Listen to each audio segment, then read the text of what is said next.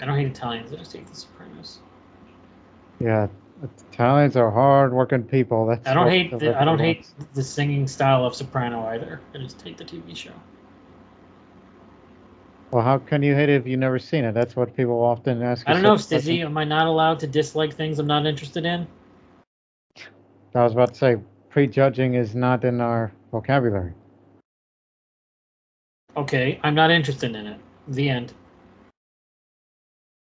Then There. say I that. gave I gave no judgment on it whatsoever. I just said I'm not interested in having an opinion on it. Now I Like, but gotta it's pay. Now I but gotta it's pay off this goddamn fine, but not to the cops. I'm going to that fence at Abda's Landing at Hughes oh Bane. fuck. That's You what I know should where have the Thieves asked. Guild live. No, I don't. That's what I should have asked. I have no idea how to get the thieves killed. Oh yeah, you gotta have that little DLC, and you go to Oh that little country. yeah. I own already a shitload of DLC for this, and I don't go to those places. I think I'm relatively certain I own the Somerset. Yeah, I think it's about time for you to get the hell out of Morrowind and see more of the world, or what's left of Fuck it. this country. Yeah, that's the reason why I live. I often go to Anvil. That's basically my go-to place.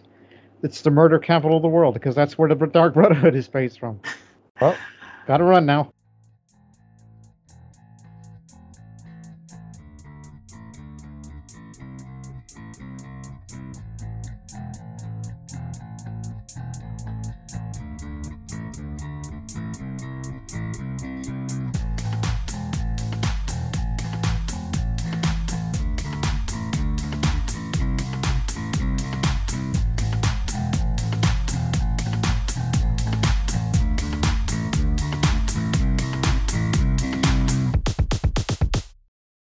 This is the internet's worst gaming podcast. I'm your host Loki S. Jorson.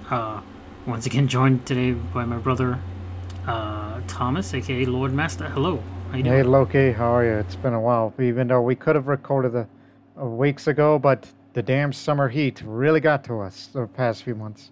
I want to apologize if you hear that noise in the background. It's my air conditioning, but we live in South Texas and it's 1,000,000 degrees outside, so too bad. I'll do my best to edit out the buzzing, but that's just something I'm going to deal with on my Yes, end. it's still the dog days of summer. Woof woof. I'm absolutely editing that out. So what have you been up to this last Busy. month? Just busy. Doing? What I've been doing is obviously that ongoing video series of City Kings 3 with something that's totally out of the ordinary. Which I'm not going to add too Okay. much detail on it other than it's still ongoing for, I would predict, probably for another month before I could finally put that to bed and move on to something else. But there are other games I've been Alright. doing too on the console. Been doing that as well, including one of which was the game that I got on Game Pass, I believe. Only because it's on there. And you kind of recommended me a little, because knowing what I've been into ever since the last year. And that's the Mafia game. Not to like, Yeah, that wasn't on Game Pass. yeah, not to like Mafia Wars. That stuff I used to play on MySpace ages ago. Not those kind of games. I mean, it's from the Mafia series of games, which Yeah, it's a remake of the like early 2000s PC game. I think it may have also been on the PS2, and I think they were like Deck 17 or Hangar 13, Hangar 18, one of some damn Polish Hangar studio. 13. That was close. Yeah, it is a full-on remake. I think it was just called Mafia Remake, right? It's called Mafia Definitive Edition. Well, I mean, it isn't a definitive edition because they actually redid everything from the engine. It's kind of like what Last of Us Part 1 is pretending to be, except they actually improved on things. Yeah, I played that, I think, last year through GameFly. I rented it. Previously, I had played 2 on the 360 and Mafia 3 on the 1. And they had remaster editions of, quote-unquote, remaster editions of those for current gen. They kind of fucked up on the sequel. Like, Mafia 2 is really bad in terms of, like, playability.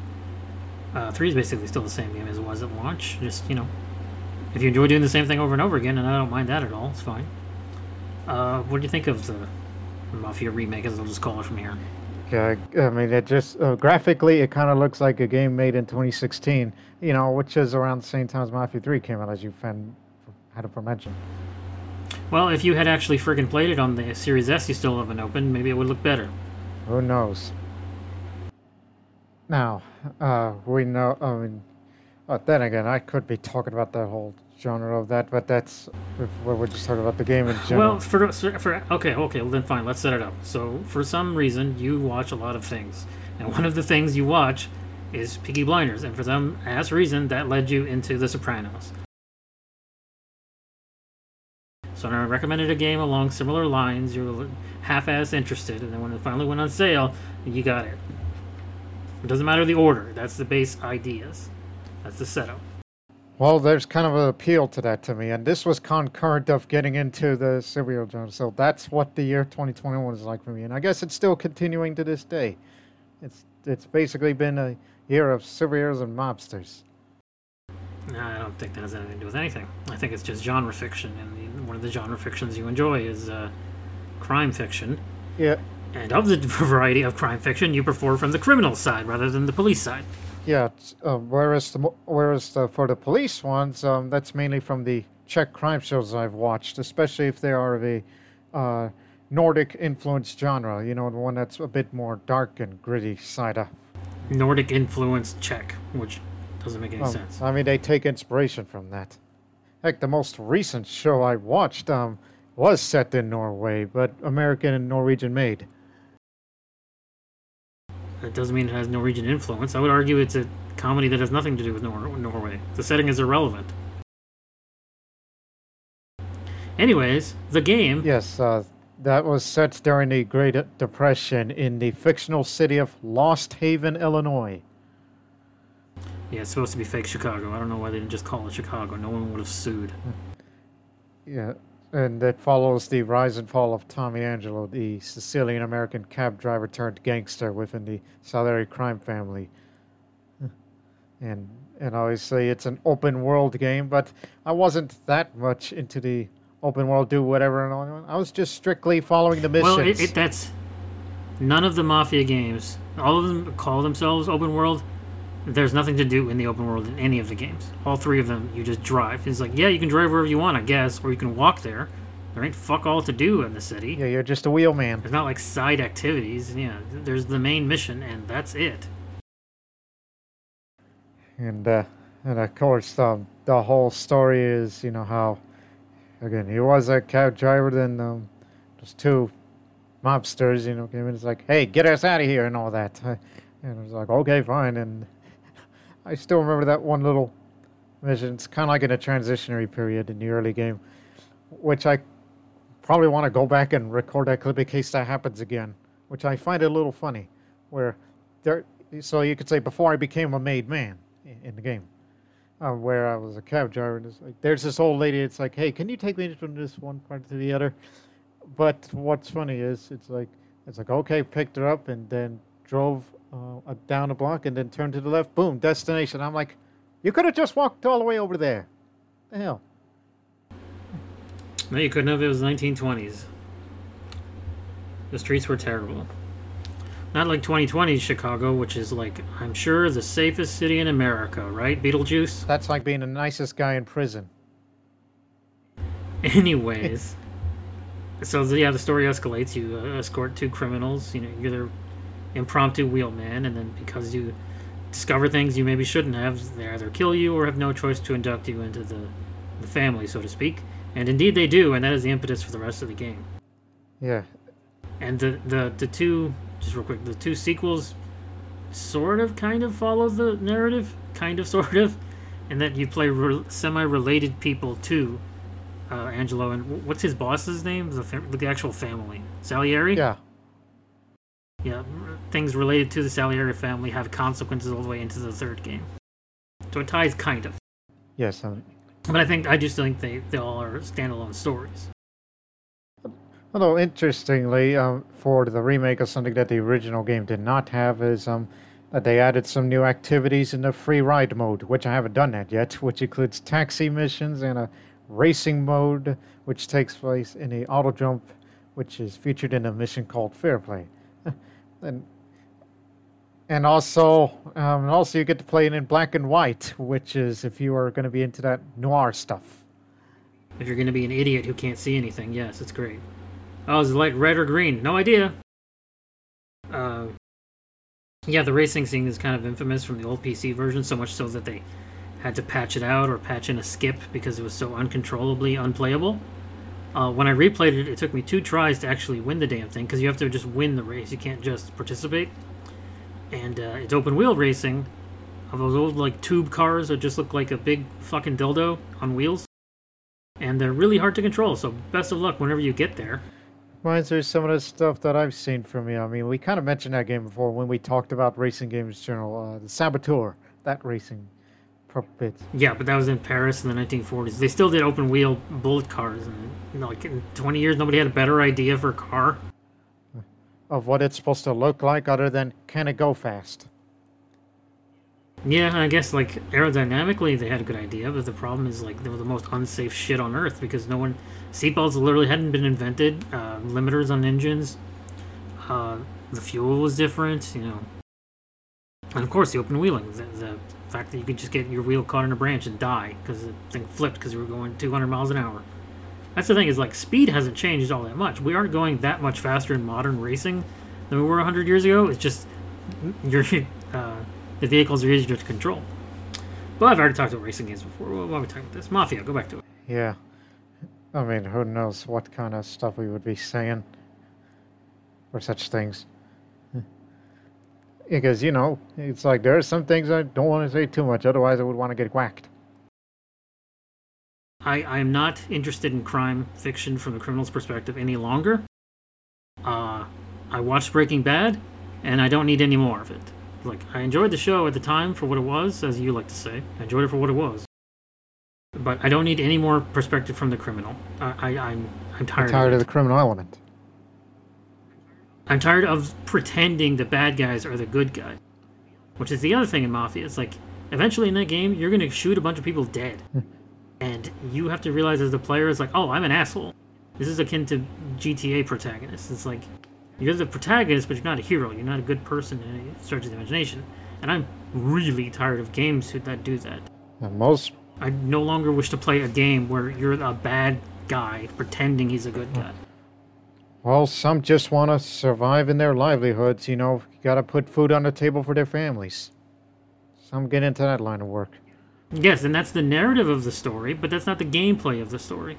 To me, the game part is the most important part of a video game, not the video part.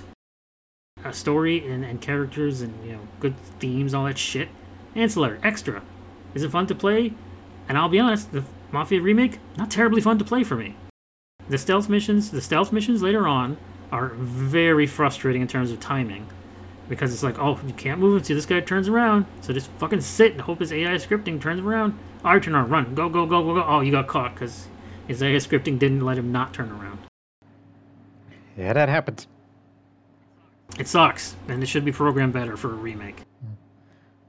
Again, it's from 2002. Whatever, that was the standard at that time. The original, yes.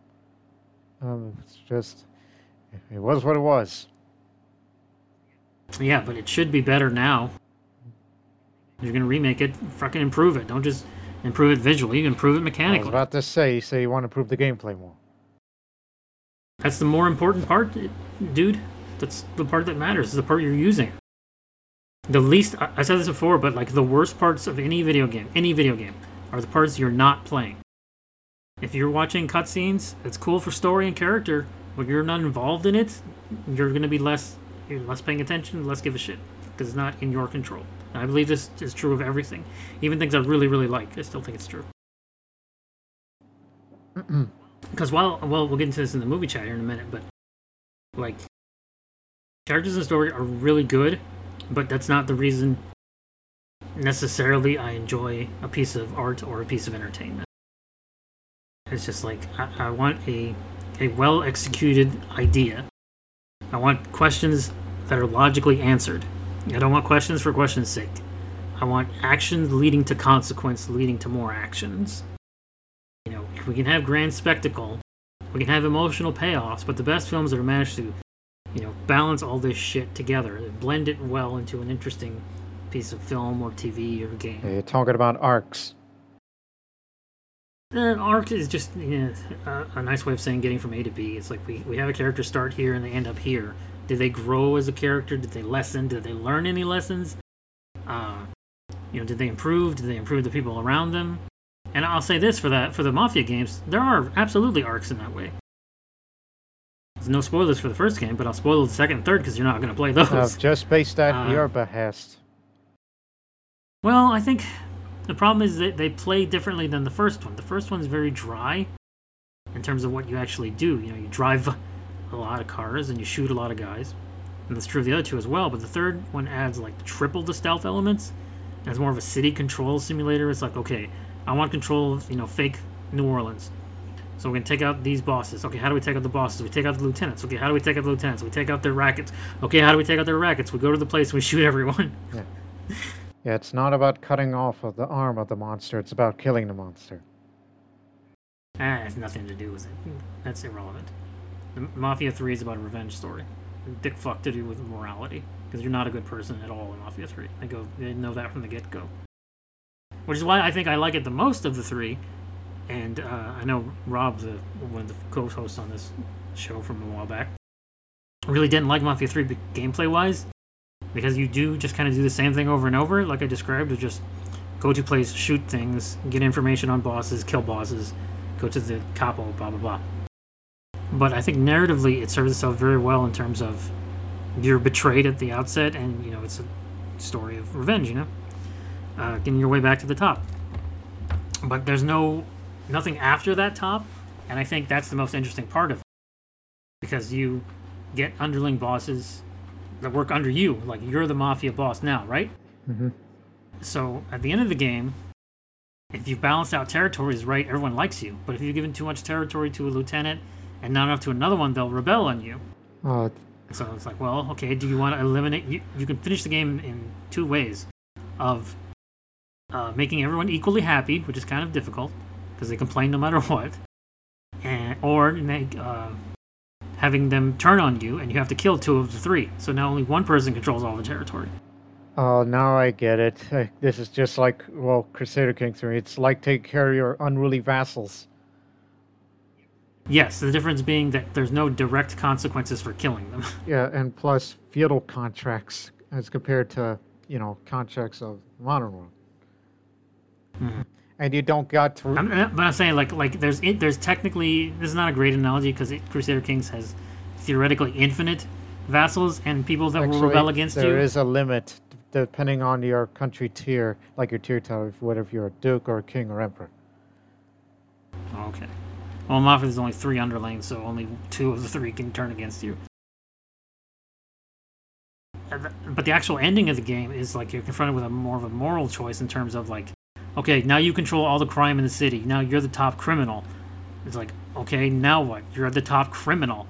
It's like, oh yeah, I did all this for revenge, and I end up taking over all the rackets in the city. So the game offers you is like, okay, well, kill all your underbosses and end the crime in the city, or just walk away from it. And if you kill all your underbosses, actually you don't end the crime, you become the ultimate crime lord. And it's like, or you drive away and leave the city to its own devices. I think narratively it's great. Gameplay, it's the same thing over and over, and if you don't mind that, it's probably the best of the 3. But it depends how much you enjoy sneaking around and whistling over boxes. Yeah. It's like, hey, come here. Yeah, you got me intrigued there. I think 3 is worth playing. 2 is kind of a mess. I liked it back in the 360 days, but the remaster did it no favor. They actually remastered 2. Yes, but I don't know what happened. It's worse in almost every conceivable way. When did it come out? It's a colossal fuck up. The same time as Mafia remake. They released they re-released 2 and 3. I wasn't aware of that. I thought it was only the first. Well, I don't know how many improvements 3 has, but 2 is on the 360, so they ported it to the 1, And the first one is a complete remake of an old PC game or PS2 game. And 3, they didn't really do too much, because I believe it was an Xbox One game initially. So they, bumped it up a little bit. But yeah, 2 is a mess. Let me know when you finish the first game so I can tell you what happens in the second game, because it kind of leads into it. Right. Anyways, anything more to say in the Mafia? Nothing really, other than this is all set in the golden age, right? Okay, Golden Age. Days before Rico. If you want to call it that, sure. I don't think internet or interstate law prevents someone from disobeying the law. It's not really the point. Yeah. It's like, oh, you crossed state lines, now it's a worse crime. It's like, okay, I guess I just won't cross state lines committing crimes anymore. The end. Yeah, which is, again, it's all about being in this thing of ours. And as opposed to like GTA, where you never leave the one city, so it's like, well, any crimes you commit here are just, local. Yeah. It's like, I guess you could get the FIB, what do they call the FIB in that game on you? Yeah, maybe? yeah, you're correct. I don't know. At least GTA takes a more lighthearted stance on the whole criminal IDs. All the games do.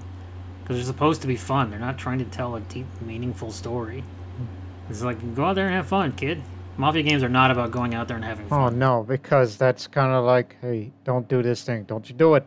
And then you did it. Mm-hmm. And that means trouble. And in what way, I ask you, is that an open world game? Mm-hmm. What else? What else we got? Mm-hmm. So we're moving on from that waste management business to, that question that you saw on Microsoft the other week or month, and then I'd have to check. Yeah, I think it was directly Xbox. It was like Xbox was like, Twitter's a hell pit, and sometimes they'll have trending things. It's like, what was the best anime you've ever seen? What was the worst anime you've ever seen?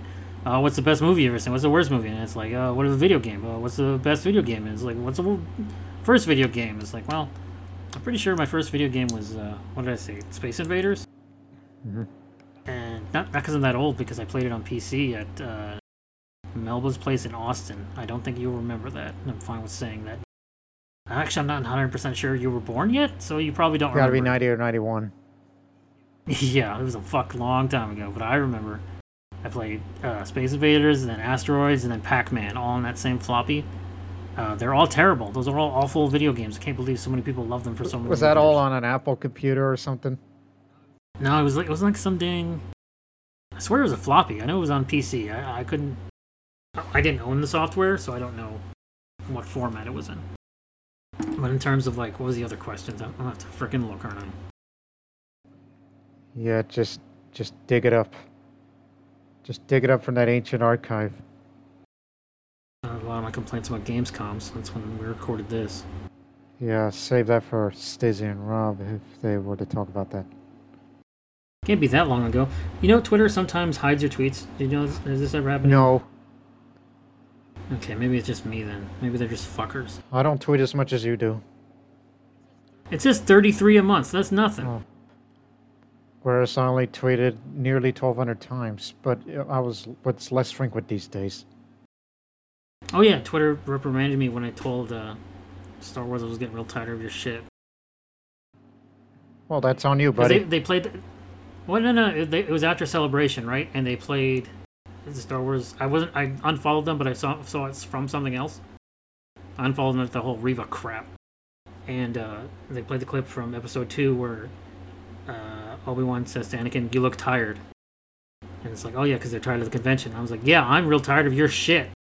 And Twitter is like, oh, most tweeters don't reply like this. I hit reply, that instantly set up. I was like, oh, fuck you running. How you are protecting the 6 million account and me a nobody. How dare I attack the corporation? Still looking for that tweet? It's not here. It's gone. Okay. Then maybe we could I'll just name it down, and then maybe it'll trigger a memory for you. How the fuck did this happen? I actually took a screenshot of the games that you mentioned. Oh, you did? Well, go for it. Okay, you said the Space Invaders PC was your first, right? Mm-hmm. Your last one was Chorus, as of July 26th of that post. Where the hell did it go? I found it. It was in replies. Yeah. God damn this Twitter. Yeah, it was July 26th on replies. Okay. So the first, I'll just do mine. It was Space Invaders. As I put invades. No wonder no one looked at it. Chorus, Little Big Adventure 2 was for favorite. Most played probably Skyrim. The next as in I want to play next would be Gotham Knights. And they asked a really dumbass question, which was first game you show a caveman. And I said that's Sneak King game from Burger King because both ideas are ridiculous. I'm not replying that it's ridiculous to show a caveman in a video game. I'm replying that the idea of cavemen are ridiculous. Mm-hmm. Whereas I'm all about the ape man shit. No, that's ape shit. It's not real. No, I'm just saying that for funnies. Okay, I'll edit my bit then. So what is on your arbitrary list? Well, since this was written a few weeks ago, so I think it's largely unchanged because I know what I did. Yeah, see, we probably should have mentioned this at the top of the show, but we've been delaying this episode like a month. Yeah. We're like, do you want to do Saturday? It's like, how about next Saturday? How about next Saturday? And then like weather and then exhaustion. And last Saturday we were going to do it, and then we got into... We were both too fucking tired. Yeah. So anyways, my first game, as far as memory is concerned, is Sonic the Hedgehog 2. See, now, I'm going to dispute every one of these. Ready? Okay. I don't remember you playing that. I remember Nick and I playing that. I don't remember you playing that. I played it. With me? Sometimes alone whenever you two are in school, or whatever grades you were at that time. You didn't tell me about that. That was my console. You're not allowed to touch it. Okay, what's next? The last game I played, which was last night. At the time of writing this list, or you're updating it? No. I had it listed there, and then did play that same last game last night. Which I played was Marvel's Avengers, which I recently got an achievement. Mm-hmm. Yeah. The five super hives? No, it was reaching the power level of one of the heroes to 150. Reached the max. Oh, okay. Did it with... Let me guess, Widow. Kate Bishop. Really? Oh, okay. Yeah. Next. My favorite game, which is kind of arguable to myself, but since 2008, I would still maintain that my favorite game is Civilization 4. I mean, it's a big influence of all things strategies. I mean, I still play it to this day on occasions due to the mods that some people still update to this day. Mm-hmm. That's fair. And game that I play the most, as in hours or days or months or even years spent. It's got to be CK2 by this point, right? After 5,000 hours since 2017. I don't know about that, but what I listed, the game I play the most is the Oregon Trail, regardless of version. There's no way you play 5,000 hours of Oregon Trail. So it doesn't last 30 minutes. Yeah, but nowadays I just play it on a semi-basis because I do it every 3 months. That's fine, but the videos still aren't 4 hours. I once did a 2-hour video on that. I'm still disputing this. Next. The game that I want to play next, as in which upcoming game... Hasn't come out yet, yes. Which, unfortunately, I never look forward to any upcoming games as a norm for me. But if there is one, I would say whenever's the next Elder Scrolls game. Oh, you're going to be waiting quite a bit then. Yeah, I'm not that terribly worried. Yeah, you're not a person who's like really plugged into video game news. You just like what you like and play what you play, which... It's totally fine. I'm not disputing that at all. Yeah. And now the dumbass caveman. Yeah, the first game that I showed to a caveman, Murder, 1994. Just kidding, ping pong. So you mean Pong? Yeah. Easy for him to understand, you know? See, my issue is the question in itself is ridiculous. Like, let's not dispute the existence of caveman, because they didn't. But let's dispute let's not even go back that long. Let's go back 100 years. 1920 something, during the Roaring 20s. Yeah, in the 20s, you know, when Mafia took place. If you show them the Mafia game, it's beyond understanding of what they're looking at, because they didn't even have regular television access then. Television was only just being done, so it's an absurd question. Okay, let's not even go back that far. Let's only go back 50 years. That would be 72. Yeah. That's when the West went wild. In 72, show them fucking whatever. What's a equivalent game from the 70s? No, there aren't many. There are a lot of games set in the 80s, but not enough set in the 70s. Fuck it, show them the Avengers thing. You know, the comics have been around for a while. Look at this electronic thing you barely understand. You don't understand the meaning of this thing. Go back 10 years and show someone something. I don't like these dumb conversations.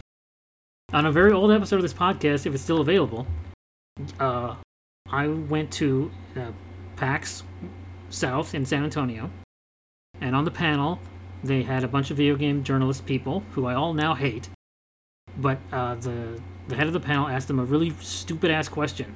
He was like, what game would you show Da Vinci if you wanted to tell him what video games were? And I'm like, who the fuck cares? What does that mean anything? It's like, oh, it's like arts. And Sessler, I believe, was on the panel. He was like, oh, you do the outline of the painting, but I finished it off. And it's like, who gives a fucking fuck? This pretentious nonsense. That's why I reject the caveman question in its entirety. It's like, if you want the question to be, what game would you show to someone who doesn't play video games to convince them they should, that's a great conversation. A ubiquitous, absurd caveman question? Stupid question. Pick a better question, I'll give you a better answer. Plus, showing it to Da Vinci. Da Vinci's a very busy man. He's never had free time in his life, I believe. Also, electronics. It's a stupid question. Pick a better question. I would even say, I would allow up to 5 years ago. That's as far as I'm willing to time travel to show someone a video game. I don't want to show my younger self the video games I play now. Absolutely not. We have enough time travel problems, and we'll get to those in a couple of minutes here. Time travel, as the Hulk would say. As dumbass Hulk would say, not smart. Because he ain't smart in that film, I'll tell you what. Anything else? Yeah, it's you mentioned about someone ain't smart. Well, cavemen weren't smart either. That's why they went extinct to some. Damn Neanderthals. Well, they didn't exist either, which is real. It's like they either may have existed or those bones that we were looking at must have been deformed over the years. This is not the time and place for propaganda. I mean, it is, but video game propaganda is what we should be talking about. So next, movies. So, to set this part up, every year for the last few years, I've been rewatching all the MCU Marvel, well, all the good, all the ones I enjoyed, the MCU Marvel movies. Starting with Iron Man and going all the way to Endgame, because this is really kind of, and plus two bonus Spider-Man movies, that's kind of where they stop for me, in terms of my enjoyment of them. And this year I finally involved you for reasons that we don't need to get into in real life stuff. It's just we found an opportunity. I believe, I don't remember how long ago you saw Civil War with me. Last July. Last year when I did the summer watch through? Okay. Yeah, because we didn't have any internet after that one air lightning strike. Oh yeah, that was a hell of a day. Anyways, you wanted to see a few of these movies, and I thought, well, you don't need to see all 22. It's because I don't watch all 22. There's 2 specifically that I skip. And so it's like, how much time do we have here on this, 3-4 days? It's like, okay, what can we watch in 3 or 4 days? It's like, okay, I'm putting all the 4 Avengers movies, 1, Age of Ultron, Infinity War, and Endgame. It's like, okay, what is necessary to complete that saga? It's like, well, I think Winter Soldier is necessary, and you've already seen Civil War, so it helps tie it in, so let's add that to the pile. Is anything else terribly necessary? It's like the first Guardians of the Galaxy, I guess, helps set up a lot of things that happen in Infinity War, so that one. And I think that's all we got, right? You had previously seen Iron Man 2 on your own? Was that the day before we started? Yeah, that was the day before we started, just out of dumb luck. It happened to be on television or something? Yeah, it was on TNT. So you had context for that, at least. Mm-hmm.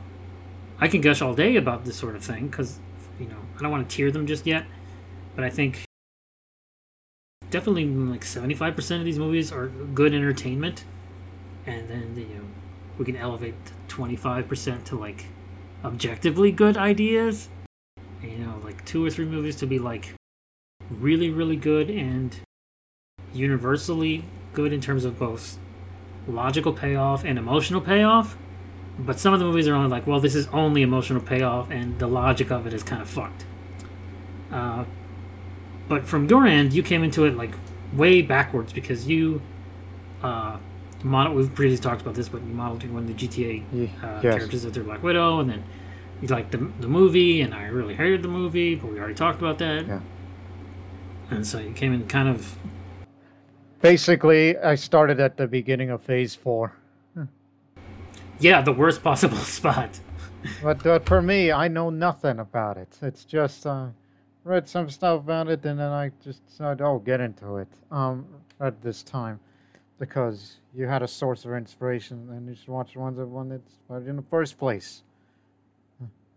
Yeah, we didn't need to go all the way back to 2008's Iron Man and Incredible Hulk and then Iron Man 2 and fucking Thor and Captain America 1. It's like, you can on your own time go ahead, give you more and more context, but at a certain point you're overloaded with context and you only need so much to watch the big four, such and as also needed that open time as well. That's another thing I often have trouble with, as well as me with my very large amount of different interests, including that Mafia stuff we mentioned earlier. Mm-hmm. So, my views on the Marvel movies are pretty much well known for this podcast. Mm-hmm. What did you think of the films we saw? So where do we want to begin? At the beginning. Such as like Iron Man 2. I mean, what were your thoughts on that? I mean, this is before I just... It's before Phase 4. It was the worst Marvel movie for me of all of them. What's the reason? And again... So, part of it is visual. The visual of that scene where Tony is drunk. You can very clearly tell Robert Downey's not wearing the suit. Yeah. And they fixed this later because they hadn't yet invented the technology to not make it look stupid. But it's so glaringly obvious to me in that scene. Secondly, the whole point of him being drunk in the comics is because, not because he's depressed because he's dying like in the film, but because he's having a very hard time adjusting to everything going on in his life. And Tony in Iron Man 2 movie is just like, well, I'm dying, fuck it, let's just go crazy. And it's like, wow, it's kind of a lame reason to be an asshole. It's like, I'm just gonna give my suit away to my friend. Yeah, have it. Ooh, I'm a dick. And it's like, man, this is a really shitty way to get the story across. And the villain, played by Mickey Rourke, Whiplash, although he's never called that in the movie, is awful. His Russian accent is terrible. That's a bone of contention with me and Black Widow, the bad Russian accents. Yeah, I don't like Iron Man 2. It's like, oh, but it introduced Black Widow. I don't care. It's a bad film. Next. Well, for my reaction to it, which I'm only going to use it by memory based on what I wrote to my friends who I will not mention here. We don't need to talk about that. I say to this one guy, I liked it. I was into it, which might be the similar reactions that I'll have when I watch all those Avengers movies for the first time. Here's a positive about Iron Man 2 that will help lead into the other films. I think the other villain, Justin Hammer, is really good. Did we ever find out what that guy's name was? Sam Rockwell, the actor? Right? Yeah. I'm not sure. I believe it's Sam Rockwell. We don't need to look it up. But I think he does a really good job of playing, like, Mirror Universe Tony Stark. You know, he's also a rich weapons manufacturer and super up his own ass dickhead. And he's, personable and very charismatic in terms of, like, acting capability. What little character he gets, his screen presence. Like, oh, this guy's cool. Why can't he be the real villain instead of lame-ass Whiplash? Yeah, he got me a few chuckles when I was watching that. Yeah, it's funny. It's well written. But, we can't have nice things. And unfortunately, that was his only appearance. He never came back for anything. It fucking sucks. Then, you and I started the movies with Avengers 1, right? Yes, the first Avengers, 2012. No, not the first Avenger. That's Captain America or Captain Marvel, depending on who you ask. These racks. The movie's just called The Avengers, unless you live in the UK, in which case they already had that shitty movie based on that shitty TV show. Yeah. What do you think of that film? It's called film? Avengers Assembled over in the UK. What did I think about that? Oh, trying to think in my head, because other than what my initial comments was, but of course I changed it over time. So I would say that I really enjoyed it as a way to kick off these series of Avengers movies that we've been watching. I think it's the only Avengers movie that works as a standalone film, because you can get context for the other heroes, like watching their solo movies, but you don't need context to enjoy Avengers. I think you need a lot of context for Ultron, Infinity, End. I don't think you need it for the first one. I think it's a good enough standalone. Yes, I really enjoyed it because I liked the storytelling and the pacing of it. That's the most important thing with me, the pacing. Mm-hmm. The movie speeds up when it needs to speed up and slows down when it needs to Yes, slow exactly. I can get into the the quiet drama scenes just as much as the loud action scenes. down. Yeah, that was a big staple of certainly Phase 1 of MCU. It's like, we're going to spend a lot of time talking and introspection to give you the emotional payoff of the action, because the action is always going to be emotional. But, the conversations that the heroes can have out of their suits and not transformed into just regular humans is important because it sets up the payoff. And that's, for me, one of the most important things in movies, especially. It's like setup and payoff. It's like, okay, this thing. What is the consequence of this thing? This thing. Oh, good. It makes sense, and it's fun. It's it's entertainment, and it's consistently logical and consistently good with the emotional payoffs. I think then we moved on to Captain America 2, because you'd already seen Civil War, right? Yeah, Moved on to the Winter Soldier. Which is technically, we kind of viewed it as part of the Avengers series because of the other characters of that team. Well, it helps. Again, I put that one on the list because I think it helps set up Civil War. Which I wish you'd seen that one before Civil War, because it sets so much of the basis of Civil War. Because the whole basis is like, Bucky Barnes is a fucking nut job. We need to bring him in. He's like, no, he was mind controlled. And it's like, well, only you know that, dude. And it's like, yeah, well, from this movie, he knows that. There's not a lot of evidence to support it because it blew up, such as it is. I've always described Winter Soldier as like a more political thriller until the end where he crashes 3 helicarriers. But, well, it's the it's a lot of climax. suspense. I guess, but like the destruction of that film, like, do you remember in Civil War where Ross shows up and he's like, you guys have destroyed a lot of cities and I'm here to make sure you're held accountable for it. And it's like, he wasn't really held accountable for the destruction in Winter Soldier. It's like, what are you gonna do, It's a movie.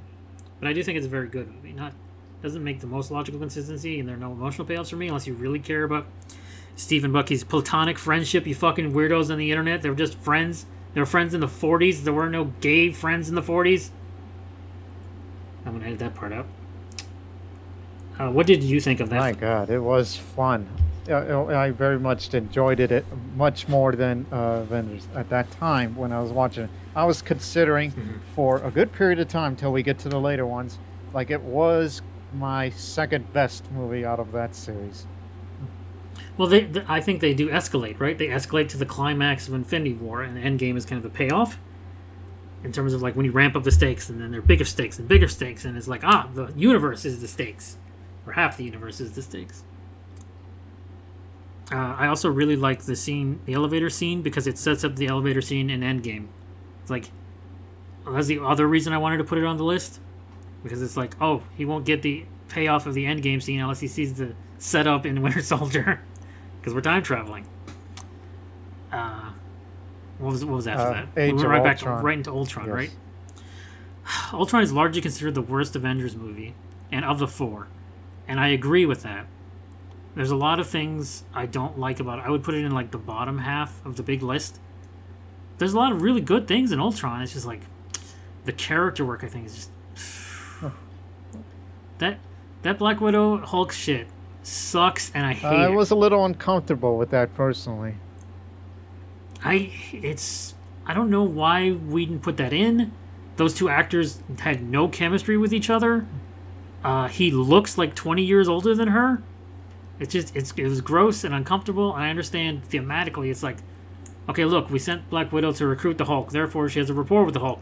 So she's the only one that can calm Hulk down. It's like, really? The only one? How'd she do it? By being sexy. I was like, oh man. That's not a good way to do that. And then, real life stuff happens. It's like, well, the actress was pregnant when they did the scenes where she was like, I can't get pregnant. Because the original Red Room before they fucked her. That was the main reason. That's why I felt uncomfortable with it. I was like, you know what they do to people, right? What they'll do to you. Yeah.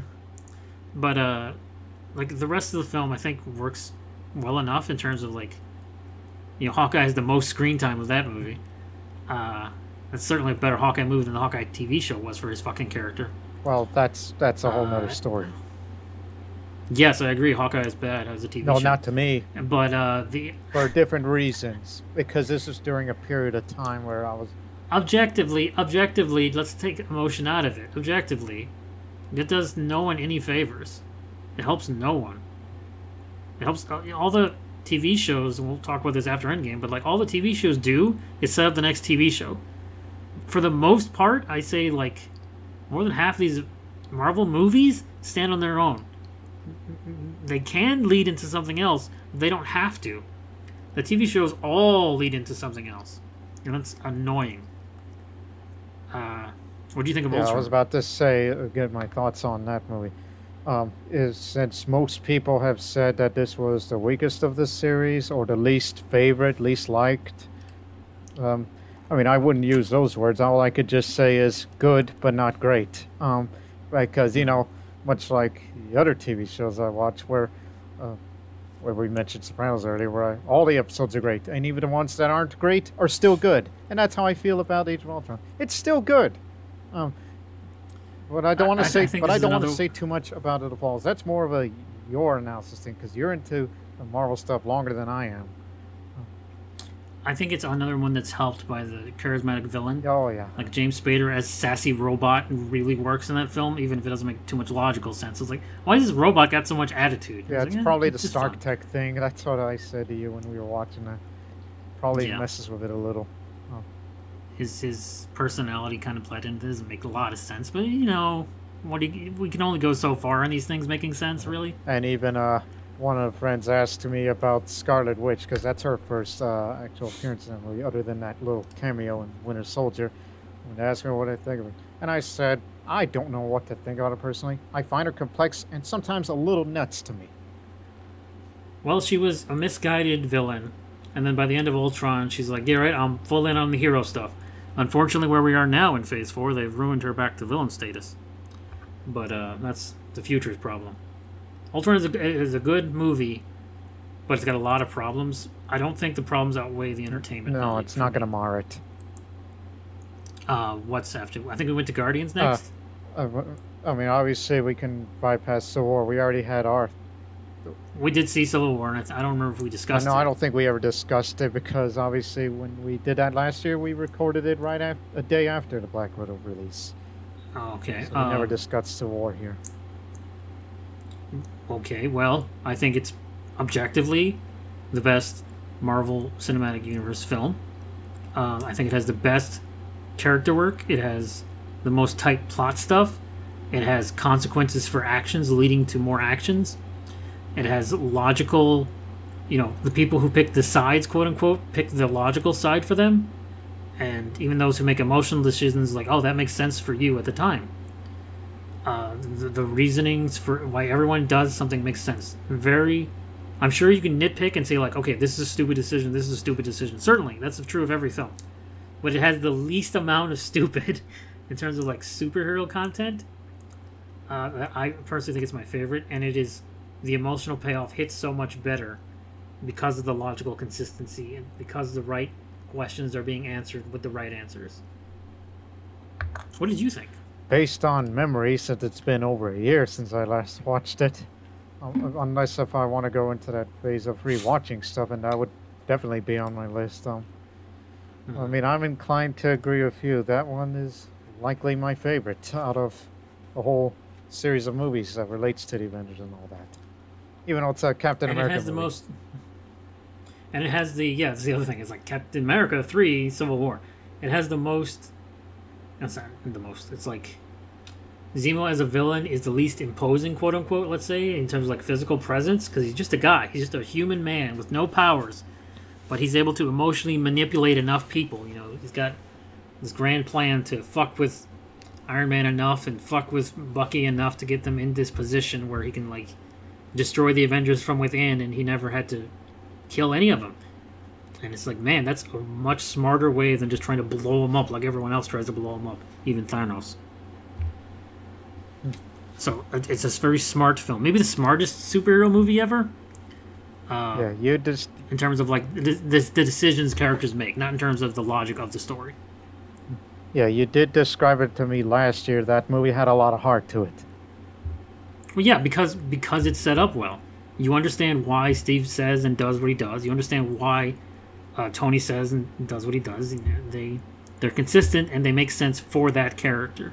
Like they butt heads for a good reason. Now, what happens after them is kind of, again, it's like, well, let's take the movie as a movie, a standalone. As a standalone, everything makes sense and is pretty tight as a film. And the reason things happen makes sense, and that's why it's the best. It does everything that a good movie should do, irrelevant of the genre. A good movie should make sense. Its emotional payoffs are backed up by logical storytelling. It's a good story and it's told well. That's all I really want. And all the superhero shit is bonus. Because I grew up with that crap. It's great. Almost like it could have happened. Orders better than the Civil War comic. I was about to say it could be set in any type of genre of that kind of story. It's just it happens to be in the superhero genre. Yes, absolutely. From there we moved to Infinity War. Right? We took a detour on Guardians of the Galaxy. Oh, I forgot. Yeah. I thought because we were talking about Guardians and we moved to Civil War. Guardians is the complete opposite of Civil War in terms of tone. It's very, very lighthearted. There's a lot of, sad moments in it. But the fucking music and the visuals and the space, it's not space opera, it's like space trucking. It's just happening, and explosions and music. I mean, jokes and laughter, and it's not the most lighthearted MCU movie, but it's way up there in terms of tone. It's refreshing at that point. Because I can't remember if this came up right before or right after Civil War. Like, theatrical release-wise. I think it was right before. I might have been after. I don't remember. What did you think of Guardians? Oh, it was pretty entertaining to me. Like, I just did not know what to expect. I mean, you picked that movie for us to watch because you said it's because of the whole Infinity Stones thing. You need to know about those characters to help the payoff in Infinity War better? Yes. So, yeah, that was quite a left turn. That's all I guess. It was just more entertaining than I expected. Mm-hmm. I mean, if we weren't doing a watch along, like have I watched it on my own, I would have laughed my ass off way more. I don't know why you need to not laugh while I was there. It's fine. Guardians 2, I think, kind of, I don't want to say falters, but hits a lot of the same beats, and they don't go into, what Guardian 1's go to like 4 or 5 places. Guardians 2 kind of stays in the same place the whole movie, and I was like, can we see anything new here? No, we're just stuck on this one ego planet. Like, well, that's okay, I guess. But before we, we'll get to that at the end. Never mind. Edit that part out. After Guardians, I believe we moved on to Infinity War. And I have very little negative to say about Infinity War. So, what did you think of it first? Oh my! In fact, let me tell you, it's quite possibly the greatest I've ever seen in that genre. I mean, after when the credits started, after we were watching it, my first words that came in my mouth when I looked at you, I said, "Oh God!" After what we just saw. Yeah. Experience. I mean, it wasn't to me. It's not just a superhero movie. It's an experience. Mm-hmm. It is both a risky gamble in terms of the bad guy winning, quote unquote. All the facets of character work, the interaction between different characters from different films for the first time ever. The smaller payoffs of characters dying. I guess you can't say payoffs for that, but you know what I mean. The smaller emotional beats and the smaller logical beats. And yes, not everything makes total sense. Yes, maybe the things Doctor Strange does are kind of stupid. I understand that. But it leads to the emotional payoff of taking such a big gamble of, okay, you guys fucked up bad because of emotions. And it's like, well, now Thanos got what he wanted and won. Won the film. And it's, besides Civil War, I think Infinity War is the most universally liked film, and objectively liked in terms of all the MCU films. And because it is, I can't say because the risk is because it's so bold and that shit. It's just like, it works. The character work in that is so well done that it way outweighs, any logical inconsistencies. Yeah, but holy crap, it was very dramatic and emotional in that movie. That was another thing about it. And then I think we waited a day to see Endgame. Yeah. Just So hold on. I let you in suspense Yeah, on just that. hold on, man. I even told the guys I talked to who asked me about what you think of those movies you saw, and I said, although I did not admit this to you when I was watching it, but I almost cried twice while watching Infinity War. It's very emotional. Yeah, no, I'm not Even begrudge yeah, you even that. the ones I barely knew, I felt it too. The emotion from it. Yeah, because the fucking acting was really good and the script was really It hooked good. me. Yeah. So I'm sure back in your day, waiting for Avengers Endgame must have been dreadful back then. You waited a day. I had to wait. Me and Stizzy had to wait a full year. And I don't think I said anything after watching Infinity War. Like, for a while, it just sits with you, right? Like, the amount of time between, let's just say Spider-Man, because he was the last one to disappear, and credits. There's a hefty bit of time there. The movie just sits there, and no one does anything. They just look around, and they let you sit with this notion that the bad guy won. And this, I can honestly, like, in terms of, like, edginess, or with the exception of edginess, this hasn't been done since Empire Strikes Back. The key difference being, the end of Empire Strikes Back isn't Luke got his hand chopped off and Han got frozen. The end is Han got frozen, we're going after him, here's a new hand. There's a bit of hope at the very last few minutes of Empire Strikes Back, even if the good guys, quote unquote, ultimately lost the film. You know what I'm saying? Yeah, that's another thing about old Empire Strikes There's Back. no hope at the end of Infinity Yeah, War. at the old Empire Strikes Back is that there were no major character deaths on that one. It's not about that, the whole. Yeah.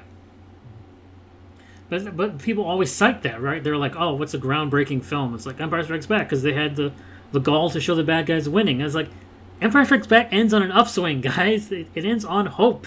Infinity War does not end on hope. It ends on despair. I guess hope if you're a big fan of Thanos, because he gets to sit on his farm and go, I did it. I'm the boss. Yep, now I can just retire and go home and be happy. Watch the sunrise in a grateful universe.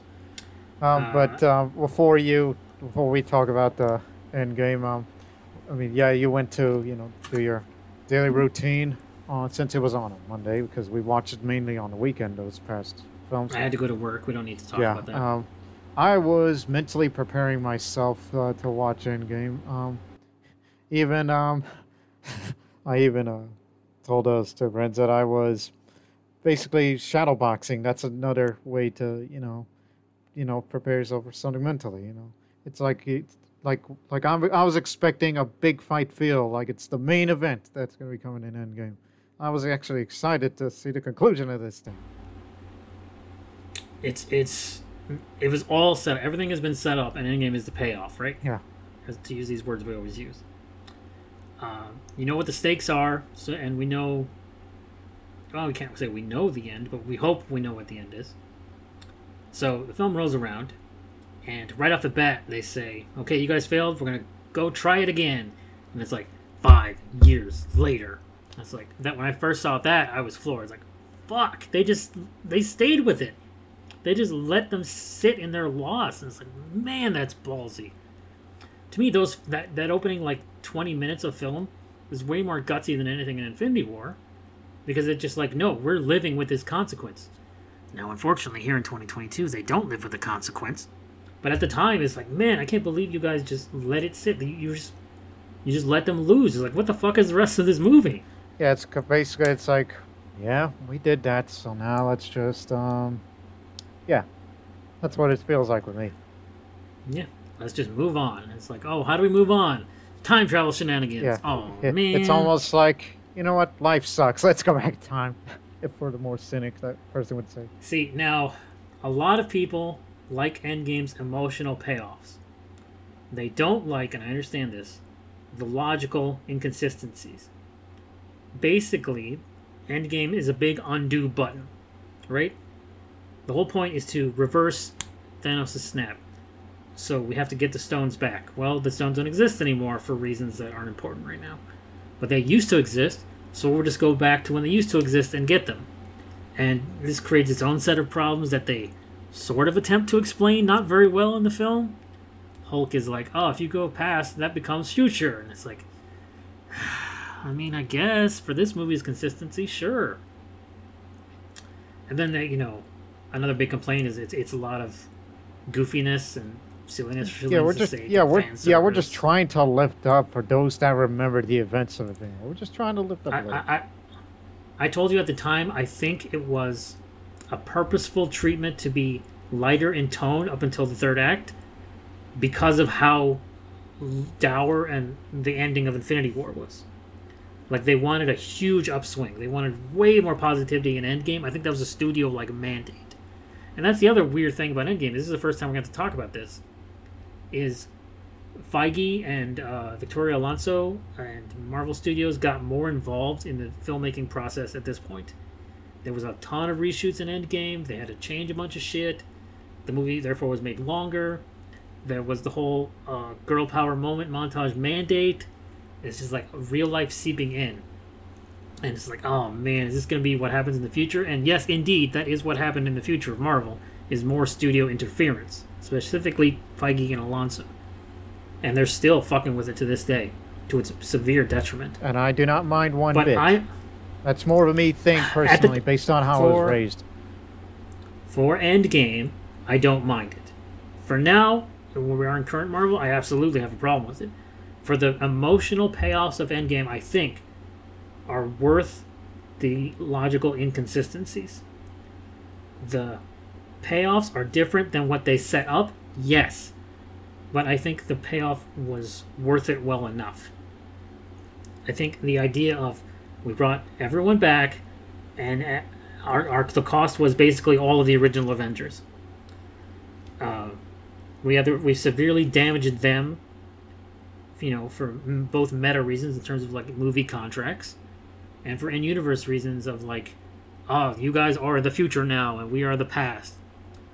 I didn't bother with the credits in Endgame because there's no post-credit scene, but during the credits of Endgame, it has the original 6 actors like do signatures over their characters digitally, as if to say, see, they were the original 6 in that montage, and now they're all pretty much gone, and the ones who are left are fucking shells of their former selves. And that's another big complaint. So I'll finally turn this over to you. Oh. Did you have a problem with Fat Thor or Smart Hulk? Because those are people's number 1 and number 2 complaints. Thor, being out of shape.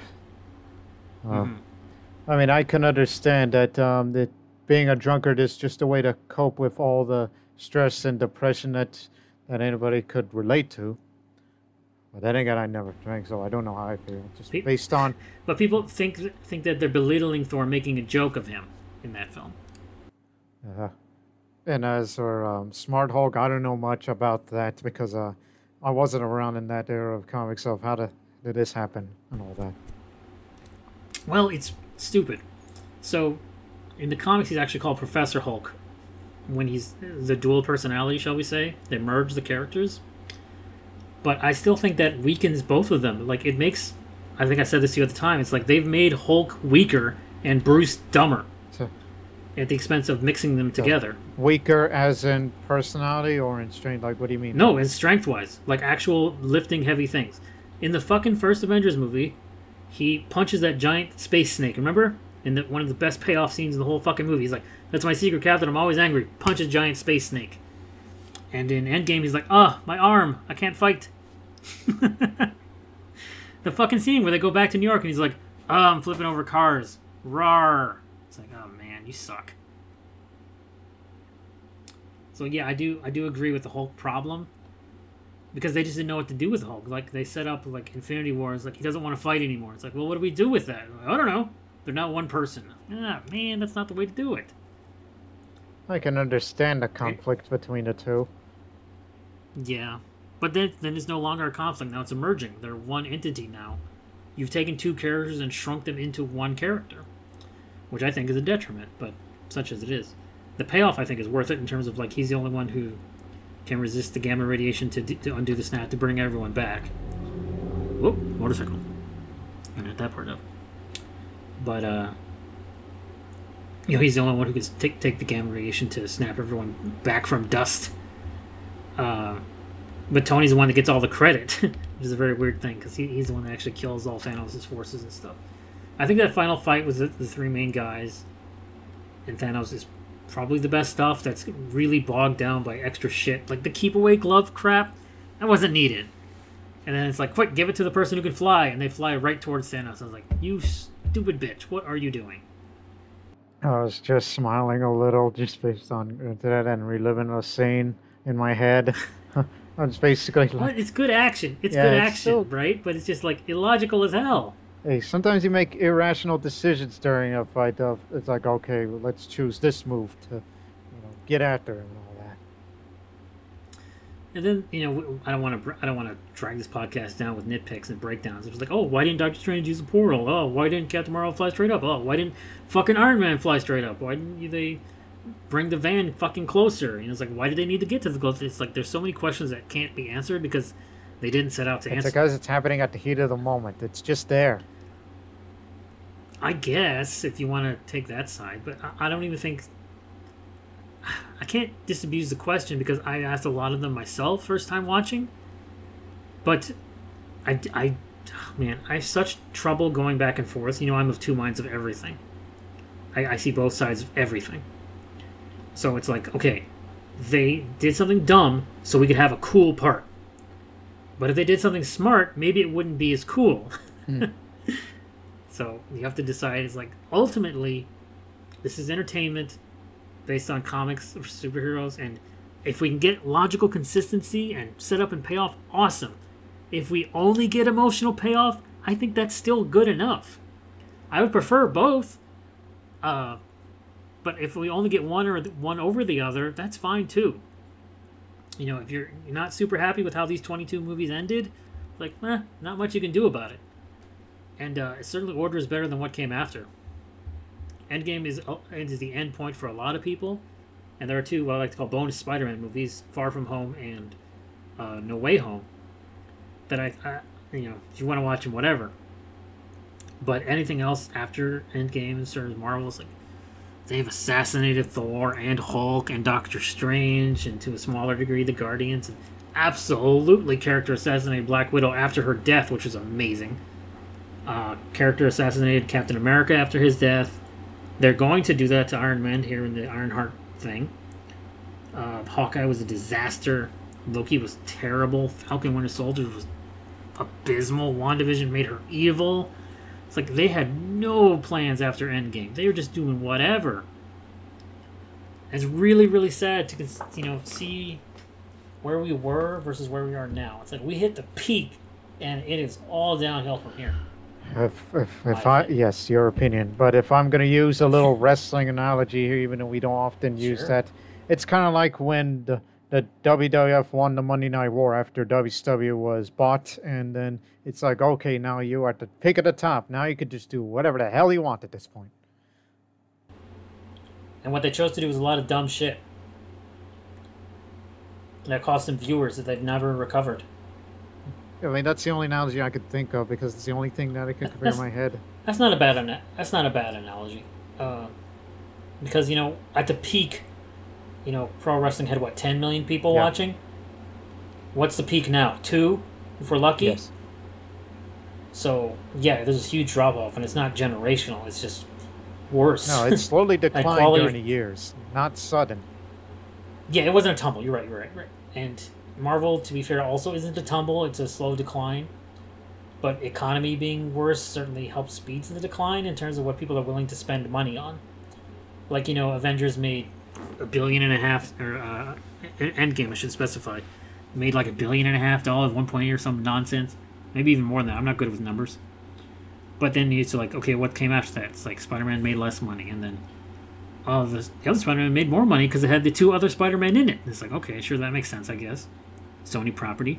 And then, Eternals made very little money, and nobody went to sell Shang-Chi, and Black Widow didn't make a lot of money, and fucking Thor, or Doctor Strange 2 ruined the box office for Thor because of how bad it was. If you only care about box office numbers, and if you don't care, I understand. It's irrelevant, but I think the box office numbers are a consequence of the decline in quality of the films. And there's been no quality of the TV shows whatsoever. So it's so bittersweet to go back to these movies for me, because it's like, man, I wish it had ended with Endgame. It's like, whatever problems you have with what they did to Black Widow and Hulk and Thor in Endgame, they've done all three of those people so much worse after the fact. Well, let me say something here. I mean, we never talked about my thoughts on the movie Endgame. Really? I'm sorry. I kept talking so damn much. I know you have a tendency to do that, but still. Oh, my actual thoughts after watching Endgame, it was great, a satisfying conclusion to the Infinity Saga. And when my friends asked, one friend in particular of mine, asked me, it's like, did you cry? And I said, almost did once, unlike two in Infinity War, in which he asked me which scene.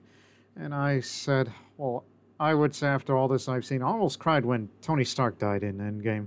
Because, we started with him in Iron Man 2 as part of these marathon of movies I've been watching. Felt like I knew him longer than all the others. Well, I saw him in theaters in 2008. I knew him longer. Yeah. It's just, it makes me feel like it, even though it's in the span of 4 to 3 days. That's the other thing. We did kind of. Yeah, and he even asked me, it's like, well, what about that scene when Natasha died? And I said, I didn't cry on that one, but I felt pretty bummed about it. But I feel a lot worse for Clint having to see that. But well, hold on. I want to back up what you said. It recontextualizes what came after. Now that you have more context for Hawkeye and the Black Widow movie, doesn't that make those properties worse because of how it was done in Endgame? Yeah, and that's what I also said. It's like, looking back and knowing what I know now, I'm at peace with Natasha Stepp on that scene. She wanted to go out on her own terms. If it was the other way around, we would have never gotten to the events of the Hawkeye series, which I really enjoy, and we'd have never gotten to meet Kate Bishop, who would go on to become my favorite Marvel character currently, as well as my new favorite female character in general, replacing Sydney Bristow from Alias. Man, people can like different things. Yeah. I like things you don't, and you like things I don't, and that's okay. It's just the way it is. Who knows? Maybe I could like those future Marvel movies, whereas you may not if you aren't going to be around for those. It's kind of like, we're going to use another analogy. It's almost like you're of the old Avengers, and I must be one of the young ones. The young Avengers and all that. Since I would be into the new ones. I don't even know about that. It's an all new, all different Avengers, unfortunately, which is a different writing team. Which I don't know how much ideology we want to get into here in this long-ass podcast, but in terms of we've replaced ideology for storytelling here. That's what's happened. We've thought ideology is more important than telling a good story. And when our budget is smaller and our story is lessened and I'm not interested in the new characters, it's like, okay, what's here for me then? If there's no emotional payoff, if there's no logical consistency, if there's no characters I give a shit about, what's left? The name Marvel? Buddy, I've read thousands of Marvel comics. Thousands. I've seen every story you guys can possibly write. I've read every character you can possibly write. You're not showing me anything here. So I get my Marvel stuff through online reviewers. I don't watch the content itself. I watch basically takedowns of the new shit because it's all shit. But you can say, well, aren't you still consuming it? It's like, yeah, I guess, but I'm not giving Disney my fucking money. Now, the Avengers video game, they're going to introduce Winter Soldier. It's like, oh, cool, a guy with a gun. Yeah, because Black Widow's the only one. That could be cool. And again, it's divorced from the MCU unless they give him, the eyeliner from the movie or something. Which movie? That'll probably be a skin. Civil War, remember when he... No, not Civil War. Winter Soldier, when he had all that eye makeup on him. Yeah. And probably add that as an extra skin. But anyways, overall, the whole saga, such as it is, what do you... Still holds up to this day based on what you've told me about it, and now that I've seen it and experienced it all I could say is that I'm just very fortunate that I've lived long enough in this life to watch all these type of films that are revered in many people's eyes. Yes, and leagues better than the DC stuff. Because we didn't talk about it much, but before any of the Marvel movies I showed you, we watched The Suicide Squad, which, in my opinion, is the best DC movie that they've done. In the DCEU, the Snyderverse, whatever horse shit you want to call it. Because for the most part, they're a fucking nightmare mess of logical inconsistencies. They've got a shit ton of emotional payoff, but way too few logical logical consistencies.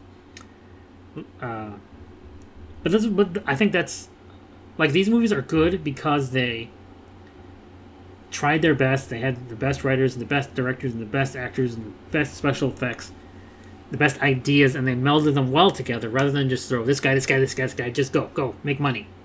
It's like it makes money because it's good, and it will keep going. It will keep making money as long as it keeps being good. When you separate good ideas for ideology, you lose money. I don't want to quote a phrase here, because you don't go broke immediately, you go broke slowly, which is probably worse. But that's just those are my thoughts on the Marvel films. It was a great ride, but it'll never be the same. Yeah, it's almost like once in a lifetime. Pretty much, yeah. If I cared about Lord of the Rings, I'd probably feel that same way about the new Lord of the Rings thing. It's like, oh, those movies are really great, and the books, blah, blah, blah. And it's like, oh, the new Amazon TV show's ass. I was like, yeah, probably. Let's wrap this up. Anything else you want to say about what are your future projects? Besides the ongoing Crusader Kings 3 series with that Trade Empire series, what I've been doing at this point, with the whole trans-Saharan trade and the maritime Silk Road at this point, even though it's all mainly taking place in one continent, which is in Africa. Just the northern half anyway. Which is a series I've been doing called Al-Fargani. That's the name of our dynasty of a Sogdian origin. But it's not set in Sogdia, but set in originally Libya, then expanded to Egypt, and then we went to Morocco, Oregon Trail style, in terms of getting away from those people, and we're going to establish our own promised land, and we did just that. And then we came back to Egypt and made it part of our domain. And then we expanded further, taking the islands Sakatra and even all the way into Persia. Again, it's the trade of, on this side of the world, silk, and on our side of the world, in that part of Africa, trans-Saharan. It's the search for more money. Any more GTA or Red Dead videos on the horizon? A little bit more of Red Dead videos that I've recorded previously, but it hasn't been posted yet. But they're scheduled to be posted on certain days. And as of this recording, I probably wouldn't make any promises considering I don't know when this is coming out. As of this recording, as for the GTA series of videos, 179 is the current. It'll go over 180 soon. And there's a possibility that I may record even more of those videos, as there's about 5... On your Series S? No. No. That's a whole nother story. Don't have much time on that. But all I could say is there's a possibility that I might make it up to 200 videos. That would be a great milestone. Of course, the next Oregon Trail video, that'll be coming in September, since I do one every 3 months. And September is around that time of the month that I would do the next Oregon Trail video. And then on October on Halloween, the Oregon Trail. The zombie apocalypse edition of that. Oh, yes. And whatever else that I may get And where into. can people find these videos? Well, you can find those videos of mine on the Lord Master channel. Do you want me to spell it out for you? Yeah, I'll put the link in the thing. Thank you, because I don't want to mess up again. Like the last few times. I am only, you can find this silly podcast on iTunes, Spotify, and internetsource.com. You have to put the W's or it doesn't work. I still haven't figured out why not. I am on Twitter at LokiJarson. Thank you so much for listening. Goodbye.